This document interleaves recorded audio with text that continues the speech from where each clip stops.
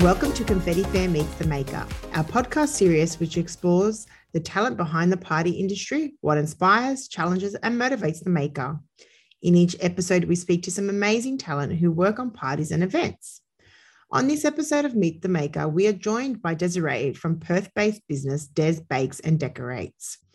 Winner of the 2021 Party Stylist of the Year Cake Decorator and Specialist Baker Awards, Desiree's passion and love for creating cakes and treats can be seen in her amazing and unique goodies.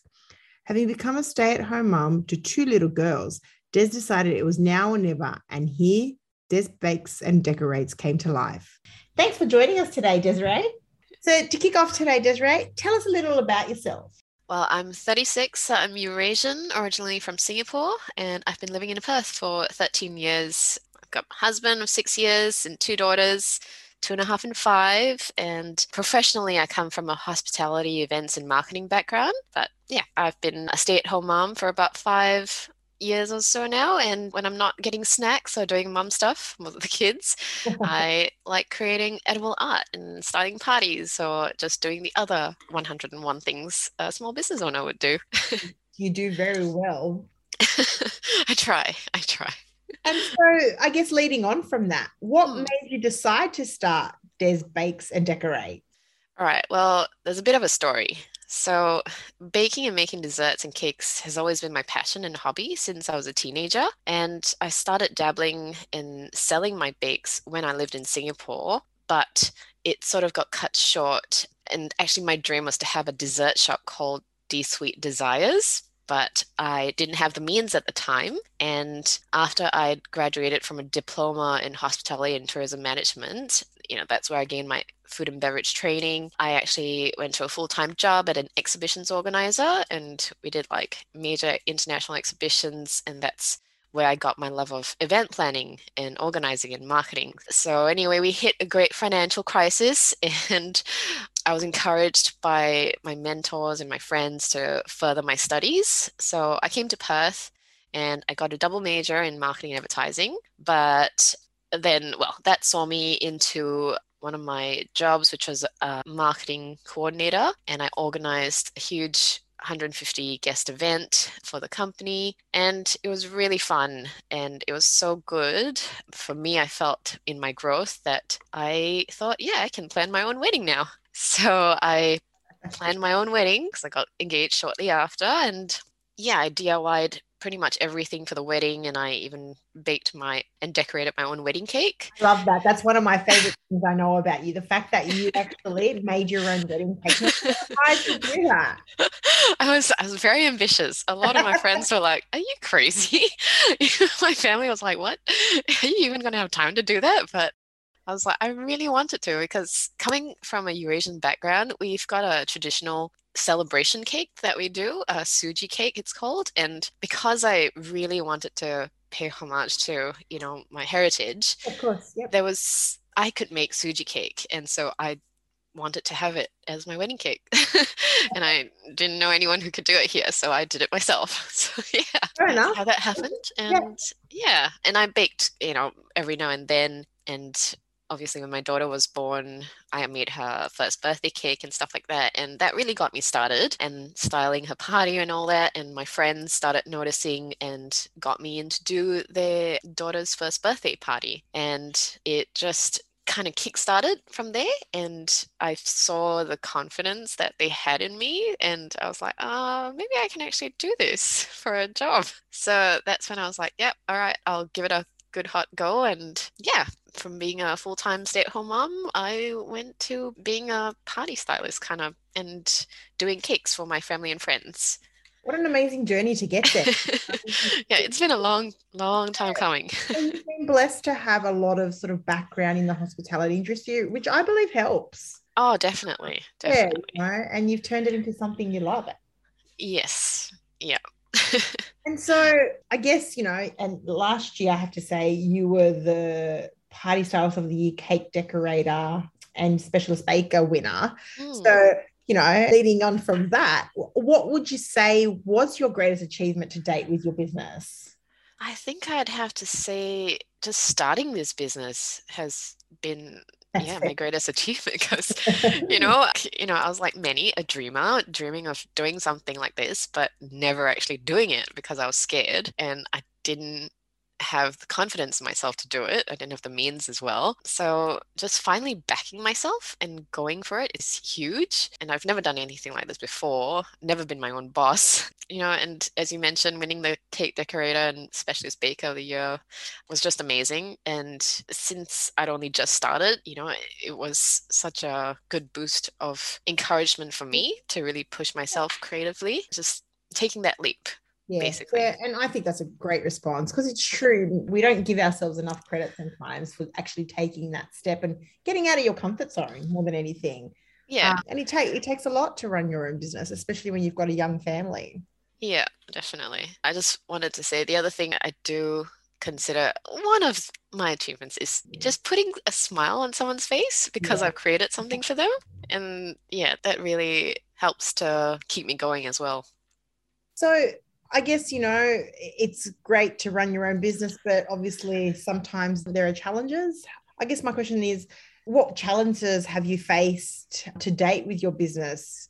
Well, prior to this conversation, I was actually waiting on my local council to approve my kitchen registration. So that's actually been in the works, in the process for the longest time. And it was because I don't know if I was procrastinating or whether it was because of the time it took me to pull together everything I needed to submit my application. So that was one of the challenges I faced is just getting all that sorted and in place. And I actually think I needed that time anyway Mm. to get myself like established and to hone my skills. Mhm. But yeah, that was one of the challenges I faced, just trying to get over that hurdle. And then even though I'm basically open for business now, I actually do need to tweak some of my offerings.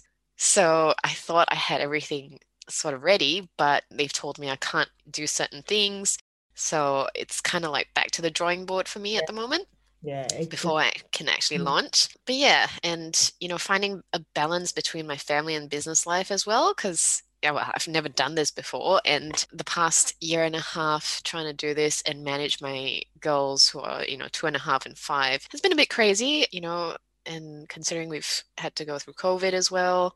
So it's all kind of a juggle, and there's been lots of late nights and weekends and sacrificing or losing time I can or should be working to look after sick kids. And I guess that's the flexibility in what I do as well, because I can be here for the girls. And that's, in a way, a bit of a setback as well in terms of the business life, because I can't do mum stuff and, basically concurrently do my business stuff.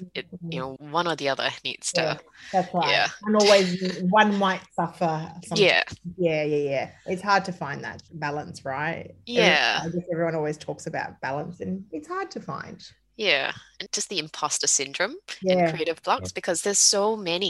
many Yeah. cake decorators, there's so many stylists out there, and just, that self-doubt is always in the back of my mind, whether or not what I'm producing is good enough, whether people will like it. Yeah. Do you I'm think? not saying because you're on the podcast, but I think what you create is fabulous. It's unique, it's very detailed. You can see how much work goes into it, how much love goes into your creation. So, yeah, I think you shouldn't be so hard on yourself. Thank you very much. And so Appreciate that. I love this question. So, what inspires you? The people I do this for. I love love and I love creating when it's for someone and it's going to mean something. I actually just recently answered a question about this as well. It's really the sentiment, the thoughtfulness, the memories behind why they want a cake for their loved one. It's how they show their love in their thoughtfulness.